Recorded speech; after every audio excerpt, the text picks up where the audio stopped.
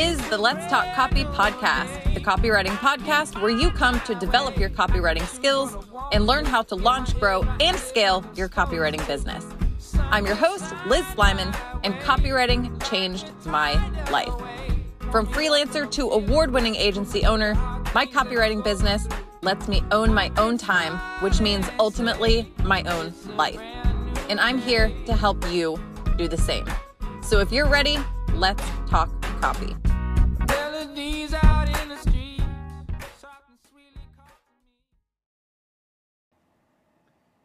Hey everybody, and welcome back to Let's Talk Copy, the podcast where I teach you how to write your way to six-figure freedom and beyond. We can go way beyond six figures. Hey, aim for the stars. My name is Liz. I am a copywriter, content writer, owner of an award-winning copywriting agency, and a copywriting coach and mentor. And today, we are going to talk about what you are possibly doing wrong in your cold pitches. So if your cold pitches are gaining absolutely zero traction, there are a couple of mistakes that you might be making.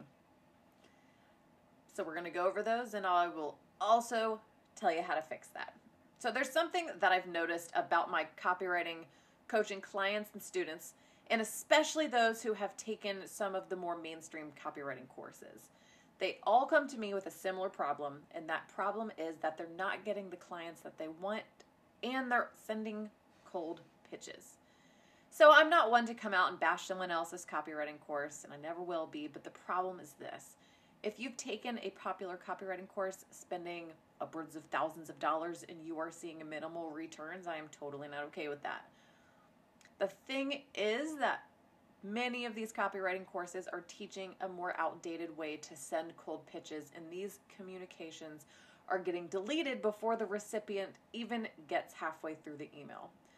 And while cold pitching can absolutely work, there's a way to do it and there's a way to not do it.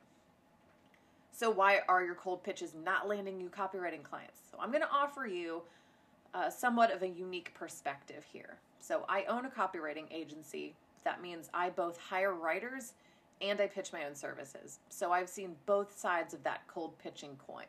And I can tell you from the perspective of a decision maker what's going to pique my interest and what is going to leave me completely underwhelmed. So here are reasons you are not seeing the return you are looking for from your cold pitching.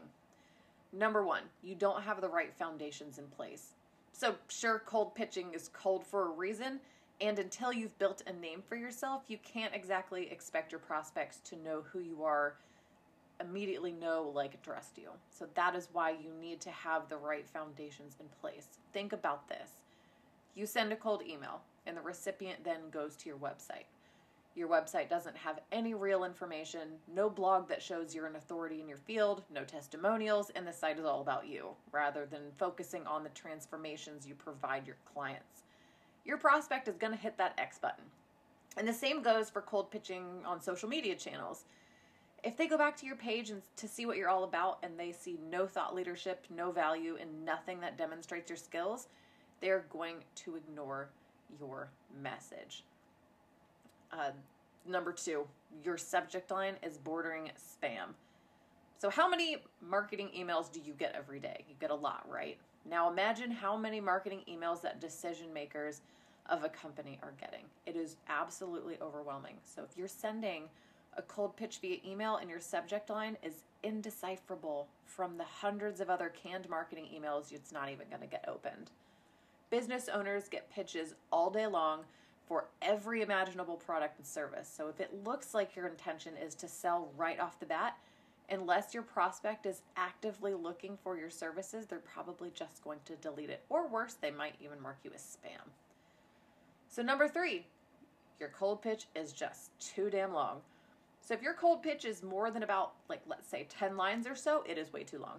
And I know I'm going to get probably a lot of hate for this one, especially from those copywriting course instructors that teach their students to send a freaking dissertation about the value they provide, but I am not wrong here. It is a hill I will die on every single time.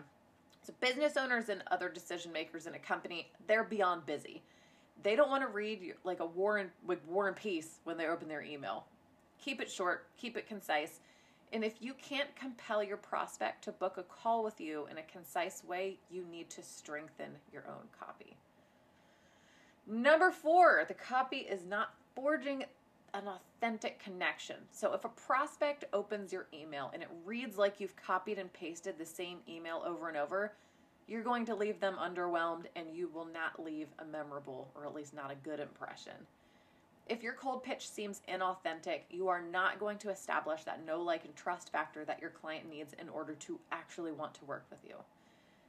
And number 5, you aren't streamlining the scheduling process. So if you're requesting a discovery call, asking your prospect to send over a few times and dates that work for them, that adds unnecessary extra steps and more work for your prospect, which is a big turnoff, especially if they're already speeding through their emails. If you don't provide a way to instantly book time with you, you are losing out on potential business. Number 6, you aren't including the right portfolio if you're including one at all. So the number of copywriting cold pitches I have seen without portfolios is astounding. I don't know which copywriting course is teaching that, but that is all the way wrong. So just like not including a booking link, not including your portfolio means your prospect has to ask for it, which adds an extra step to the process. So if you're cold pitching as a freelance copywriter, right, the logical thing to do is to include a portfolio.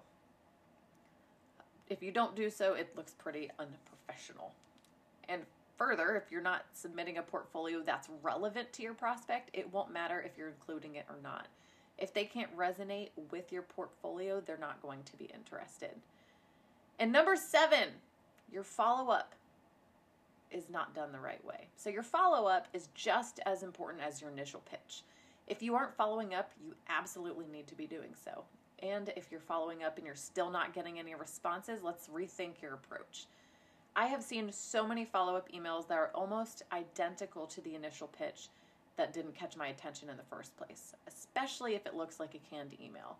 A follow-up that desperately tries to convey your value looks more like marketing and less like you're actually there to solve a problem for your prospect. And if you're sending the follow-up on a new thread, that's just going to confuse your prospect who might not even remember your first email anyway. I'm going to give you my biggest tip for sending these emails, these follow-up emails. And this works, I would say, at least a good 80% of the time.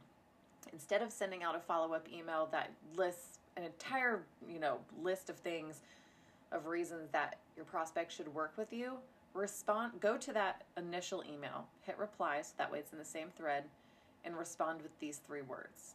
Hey, following up. That shows your prospect that you are absolutely not a robot just sending these automated emails, and that in itself is something that will gain you attention. And cold pitching, it does work if you do it right. So cold pitching, it does take time, but by building your foundation, establishing that genuine connection with your prospects, and providing the right information, being strategic in your approach, of course, you are going to see a huge jump in the ROI of the time you're spending sending cold email. So go audit your cold pitching process, and I want you to let me know if these shifts work for you. You can connect with me on Instagram at Let's Talk Copy, or you can send me an email at hello@lizslyman.com. And as always, if you have any questions about this content, send me a message, let me know, and let's start the conversation. All right, guys, till next time, this is Liz with Let's Talk Copy Podcast.